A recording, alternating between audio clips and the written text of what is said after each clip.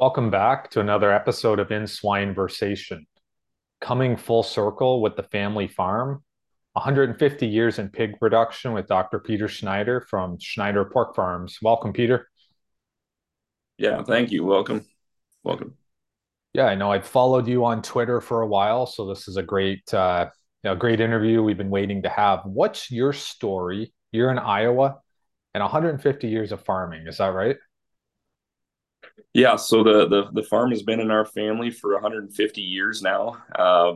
So I feel like that's quite a feat given, the state of the industry today to some extent and again an operational farm yet. I think it's pretty cool and we're kind of proud of that. So the farm, goes back a long time and really up into the point where my dad came back to the farm. It was kind of a diversified livestock and a row crop operation from a standpoint of we had multiple species. So grandpa had dairy cows and pigs and chickens and ducks and all that good stuff, along with some corn and soybeans and oats and you name it, so fairly traditional model for back then. And yeah, when my dad graduated high school, he wanted to be part of the farm. And really at that point in time, I think he had no interest in milking dairy cows and taking care of ducks. And so those kind of went down the road, and dad started focusing more on just the hogs and then the row crop production. In addition to that, he also worked off the farm full time as a welder and did that for a number of years at different organizations in town, including John Deere. And so that was something, some way that he could stay involved with the farm, but also bring a skill back and learn that trade, and then and be able to provide that as service to the farm, which has been pretty beneficial for us. So we then, I guess, like in 1997, we expanded. Dad expanded the farm, so we built a brand new nursery, and up until that point, it was kind of the model of everything was on one site. We had a Fairway house. Pigs got weaned to the hot nursery, then moved to the cold nursery, then to the grower and the finisher, and then finally off the farm. But everything was really on one site, and so at that point in time, I think dad was kind of hearing about the disease and things that were going around and saying, hey, this multiple site model probably makes some sense. And so we got rid of the nurseries there on site and built a brand new nursery down the road a ways. And then at that point in time, expanded the sow herd from 300 sows to 700 sows. And then our next expansion was in 2014. Our facilities were getting a little bit dated at the time. We needed to make some decisions about what to do, and so we built a brand new gestation barn and added some farrowing and expanded the herd to 1,200 sows. We were always been group housing. We used to have the old drop box feeders from the ceiling and pens of 20 to 30 sows. And I think with the technology and obviously with electronic sow feeding, we were kind of starting to see that come out at that point in time.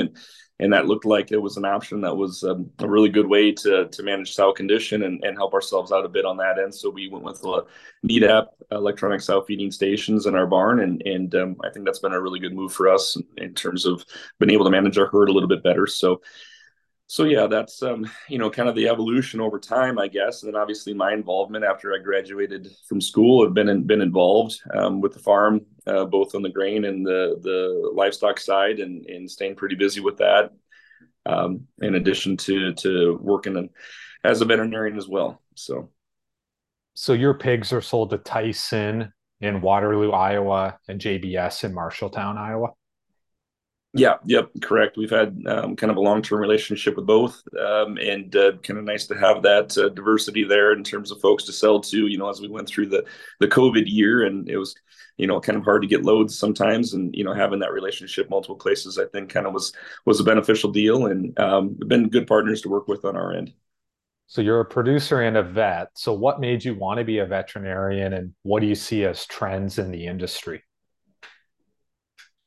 Yeah, so I think, and as a kid, I remember having the veterinarian come out, and thought that was always really neat to spend some time with the vet and walk through the farm. And we had the pseudorabies elimination there during I think it was the 90s, and so we had to do the bleeds on that, and I helped out with those things, and again, it was just always kind of enamored with the veterinarian when they were out, and thought it was pretty neat. So kind of had the interest from that point, and again thinking about what I could bring back to the farm. So dad had brought back the skills in welding and the metal fabrication, through his time working in town on those jobs.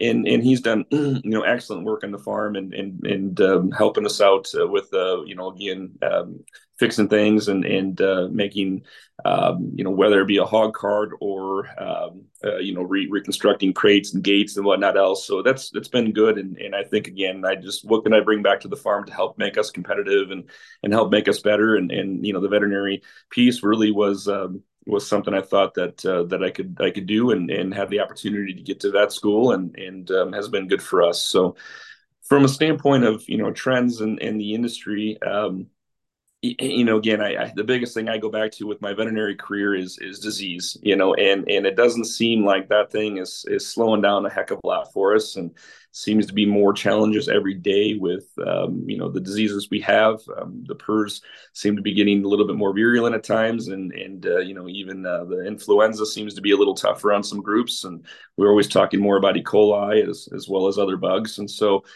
certainly those are the pieces that kind of keep me up at night probably a little bit more. And obviously, with foreign animal diseases, we're talking about pretty aggressively now too. So, that's certainly a trend and a hot topic that we have in the industry. And we also always talk about, labor, and that's definitely a trend that seems like it's always harder and harder to get local people to want to come and be part of the pig production. That's obviously it's tough work and whatnot. And so, we're always talking about how we get labor, how we retain labor, and what we do to make sure that we have well qualified and trained people to work in our industry. Right? We always want to make sure we're taking the best care of the animals we can, and that's a piece that we focus on a lot. Is making sure we get everybody trained and keep them around. Because you think there's more to lose if we don't keep people trained and happy in the industry? Yeah, absolutely. As we go through and we lose individuals that we've spent time to get trained and to get into positions, and they're doing an excellent job. If there's a job in town that's competing in salary or in with wages, and a few dollars more, well, you can't necessarily fault somebody for going and taking that job. So we've always got to work to do our best in terms of keeping our industry competitive from a compensation standpoint. So hey, it may not be that we can always hit the dollar figure that they could do from going to work at a factory in town or something, but I think we can provide a little bit more job satisfaction, with just the right people that really care about taking care of the animals, and we can always, again, stress that point, and then it's the personal touch about, hey, doing a great job and making sure that they feel like they're always learning something. I think people really like to learn, as a rule. And again, if we continue to bring information and knowledge and continue to have those conversations about these different points, I think people really appreciate that and find satisfaction in that within our industry. So stressing those points and seeing those people as important integral pieces of what we do is pretty critical. So with consolidation and vertical integration, people think the industry is going to continue down the trajectory to shrink. Do you think this is going to keep happening? Well, I wish my crystal ball was better. I can consult it every day, and it just kind of gives me question marks most of the time. But certainly that's been the trend, and for a number of different reasons, right? I think from my standpoint as a veterinarian, diseases are a tough deal, and we have small independent farmers, family farmers that say we only have one sow farm. If we have a disease break, well, that's 100% of our production that's affected on a yearly basis. Versus you get to a company that maybe has 4, 5, 6 sow farms or more, and if they have a disease break at one, well, that's a much smaller portion of their overall output that's affected. So again, economically, it's probably a little bit easier to withstand those things than it is for a smaller producer. And again, the risk management piece of it is never getting easier either. And so as independent farmers, we wear a lot of different hats, right? So we're in the barns on a daily basis. We're consulting with our nutritionists and working on that, and our veterinarians and working on that. We're also their HR department for our farms, and payroll and you name it. So there's a lot of different things to do, and it's a little bit harder to balance all that. So again, the risk management becomes extremely critical, and maybe a little bit harder for us to do at times. But I do think that the independent producers have an advantage in a lot of things. And if we look at it from, biosecurity aspect of it, I always say, how can we limit our exposure to the outside world, right? What can we do to be as self-sufficient as possible? And I think, as independent producers, we've got the abilities to say, okay, we're going to have a truck and trailer. We're going to move our own hogs and haul our own hogs, and we have less people coming into our farms, and we have maybe less reliance on outside services. Certainly, again, if we do our own on-farm feed mixing and delivery, we can really control those outside exposures, and I think that gives us an advantage from a biosecurity aspect to make it better for us and keep our pigs healthier and be competitive that way. But also, I think we also provide or have the opportunity to be more flexible than maybe some larger production systems that say, this is something that's going to take a little bit more, critical management, and maybe we don't quite have the people of it. But when you're starting to talk about independent producers and family farmers, our livelihoods depend on those farms being competitive, and so every day we're there, we're thinking about all the critical aspects and making sure we're addressing those, and very mindful of the fact that if our pigs get sick or something goes wrong, that's directly affecting our ability to feed our families and whatnot. So I think, again, we've got the ability to be flexible and on that end, and maybe meet some of those markets that others don't want to go to. So there's definitely opportunities. Is the new version of family farming going to be direct to consumer? I think that the direct to consumer piece is pretty intriguing. And I think it kind of depends on the scale of the farm too, right? So, if we're going to market 30,000 pigs a year, it's going to be really hard to probably find enough people to do direct to consumer for all those head. But I think the thing that's pretty interesting on that is it gives us a really direct route of communication, and transparency to the people that are eating our pork. And so, from a standpoint of good for the industry, I think there's a lot there, and I think that the individual farmers, the small independent producers, I think they've got a lot of ability to make a few extra bucks through that direct to consumer marketing. But again, it takes some work too, right? And we've got all those other hats to wear, and sometimes that piece is kind of hard. But hey, those that want to do it, and they're doing a good job, and I think they found it pretty beneficial for them.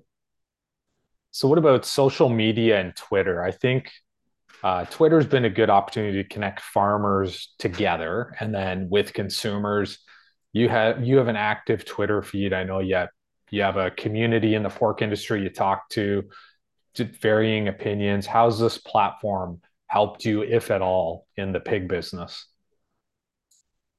Well, as you said there, it's for me, it's been beneficial to be able to talk with producers really around the world, and have got to see their experiences and the challenges and the joys of production that they get to experience. It's kind of neat to pick their brains on how are you managing this problem, right? For instance, we group housing and open pen gestation is probably a little bit newer to us in the States to some extent, and even open pen farrowing. And there's others in the world that have done that for a longer time. So it's kind of fun to say, hey, I've got this concern or this issue that I'm working on, and Twitter's kind of given us that ability to talk with others that we probably would never have had the opportunity to talk with, in the past. And so yeah, there's a ton of good things about that for our industry, and when we can learn. There's really nothing more fun than getting to a pig conversation on Twitter, and you got 5 or 6 people kind of giving input and talking about certain things. So I really do enjoy that. So you use it for learning, education, and entertainment? Yeah, yeah, how those things kind of blend together a little bit. And, for me, and I don't do a very good job of separating my personal life and my work life a lot of times. And my personal life really revolves around pigs as much as anything too. So, it's really kind of encompassed a lot of those things for me. And I would say that I've made friends in the pork industry through Twitter. So again, there's a lot of benefits on that end that I've really enjoyed, and have given me entertainment as well as education for sure. So Twitter to baseball. I know you're a baseball fan. Yeah. I saw you have a baseball card when you're with the Waterloo Bucks. What's the story, Peter? Yeah. So I was fortunate enough, I guess, to play baseball in college, and the Waterloo Bucks team is a local team that is a summer college team, and so a bunch of guys from colleges all across the country go play, for the team in the summertime, and so I had the opportunity to do that, and it's they printed up these cards. It was kind of cool, and at the time it was kind of a that was I think I was imitating Bo Jackson or one of the other professional baseball players in my pose there, but it was really kind of just more of a fun deal. But anyways, no, it was a good opportunity, a good time, and yeah, those days were good. So you didn't crack the bat. Yeah, no, I think I tried that a few times with a bat that I had already broke, on a hitting the pitch, and I think it hurt me more than the bat. So I did not try that. No. Yeah, because I'm looking at the photo and I'm like, yeah, that is Bo Jackson, like from 1990, I think, when he was Yeah, with the yeah. Royals, Kansas City. Now, what about Jersey Red? So back to the pigs. What's your opinion on the Duroc or the better tasting pork the Genesis is promoting about a better tasting product? Yeah, I don't have a ton of firsthand experience with the Jersey Red product. I do have one client that uses it in the veterinary world, and honestly, I think what they're trying to do to create a better tasting product, a better eating experience, is exactly what we need to do as an industry. I think we need to keep the consumer, happy with the product and the eating experience, and I really applaud Genesis for going that direction in terms of saying, hey, listen, this is going to meet that market need, and this is going to keep consumers interested in what we have to do.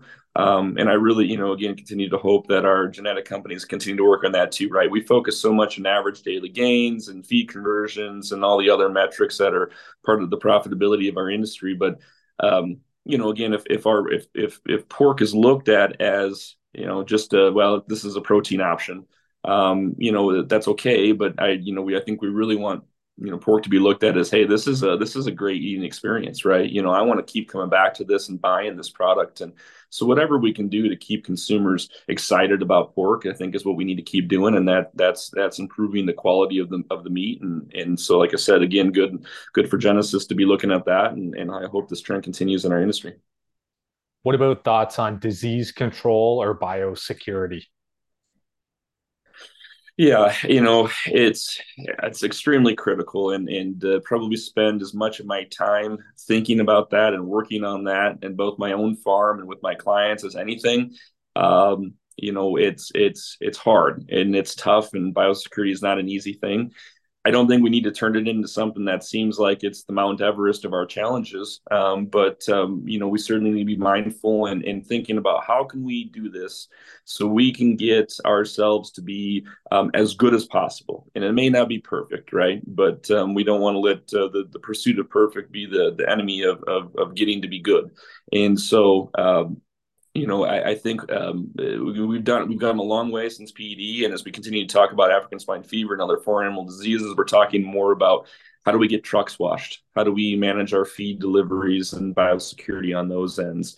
And for me, it's the pigs too, right? I think we need to think about how we enter our gilts into our farms and what we do from a disease and disease monitoring standpoint. I work with the Iowa State, University Veterinary Diagnostic Lab, and they've made it so easy to get diagnostics submitted anymore, right? They've got labels we can print off for shipping with a good price on the shipping of those things overnight, and submissions are easy now. We can do all those online. Um, there's just so many reasons why there's no excuses to get our diagnostics submitted and do a better job of that end. So, certainly it's a piece that every farm needs to focus on, and I certainly focus on quite a bit. You ready for a few rapid fire questions? Yeah, let's hit it. Thoughts on open pen gestation? Continuing to grow within the industry. Cutting edge technology like ESF, what's most useful? Yeah, I think we've just started hitting the tip of the iceberg on those things. I think the precision farming that's happening in row crops with GPS and whatnot. We're really just starting to try to implement that in the swine side, and from a feeding standpoint, from a data collection standpoint, and from a farm management standpoint. There's some really cool technology out there, and I'm not even probably aware of it all. But again, it's going to make our lives a lot easier as we continue to adapt these pieces. Favorite baseball team? The Cleveland Guardians. Has that been for a long time? Yeah, Yeah. everybody was a Braves fan back in their mid '90s when they played the Braves in the World Series. And being a contrarian, I guess I started rooting for them, and they had a pretty good run of success. So I stick with them. 1995, well, I think they lost 1-0 in game seven against Yeah. Atlanta. Yeah. What about humane and safe handling? Well, we again, it's the right thing to do, and we have to continue to be good at it and train it. And we've got to make sure that we're always doing the right thing for the pigs. Have you been to the Field of Dreams site in Iowa? Yeah, yeah, it's been a few years. I haven't. I think it was actually purchased by somebody or another outfit here a few years ago, and they redid a lot of stuff. And but been there before. It's been a couple years. I'll take the kids here at some point in time, and I think that game they've been playing there with the major leagues, once a summer or whatever, has been a really neat deal. I know I watched the first one. I missed last year's, but I hope they continue doing that. It's kind of a cool story. Who's your role model and why? Well, that's it's my father is my role model, and I think it's probably again most young guys is role model, I suppose. Growing up is you always look up to your dad and what they're doing and whatnot. But the biggest thing for my father is that he's been an extremely hard worker, and he's always put the family first, and wanting to create opportunities for me and being involved with the farm. And so I really hope that I can replicate that and do the same thing for my kids and continue to make our farm a viable opportunity for them long term. We got one more question, Peter. If Okay. you are in charge of our industry moving forward as a whole, what are two steps you would implement to drive success? Well, going back to the conversation about the Jersey Red and the eating experience, I think that we need to continue to make consumers see pork as a high quality product, in a high quality eating experience, and I think we need to continue to show them that, hey, pork is a pretty versatile meat, and it can stand alone on its own, and with different cooking options, it can also be part of a meal as kind of an accent to something else. But I don't think we do a good enough job sometimes really promoting the growth of pork. Within the industry, especially or within the states and domestically, we kind of see that pork consumption has plateaued, and I think it's just because folks really don't necessarily know what to do with it. So I know I've cooked a bunch of food, some pork for people, and they're like, "Wow, we didn't realize pork could be this good." And I by no means am a great chef, but I think it's something that we really want to continue to push. So that's something I do is try to again increase the awareness of pork as a great quality product within the industry, or within the consumer base that or the consumers that are going to eat pork. And the other thing would continue to work on how we continue to grow the labor force or continue to contain or keep labor within the industry. And so really wanting to push again making sure we're staying competitive with wages and competitive options and just again the quality of life that you can get from working with pigs and the satisfaction of it. I think we need to continue that. Really loved your insight, Peter. Thanks for joining us on In Swine Versation. Absolutely. Thank you for having me.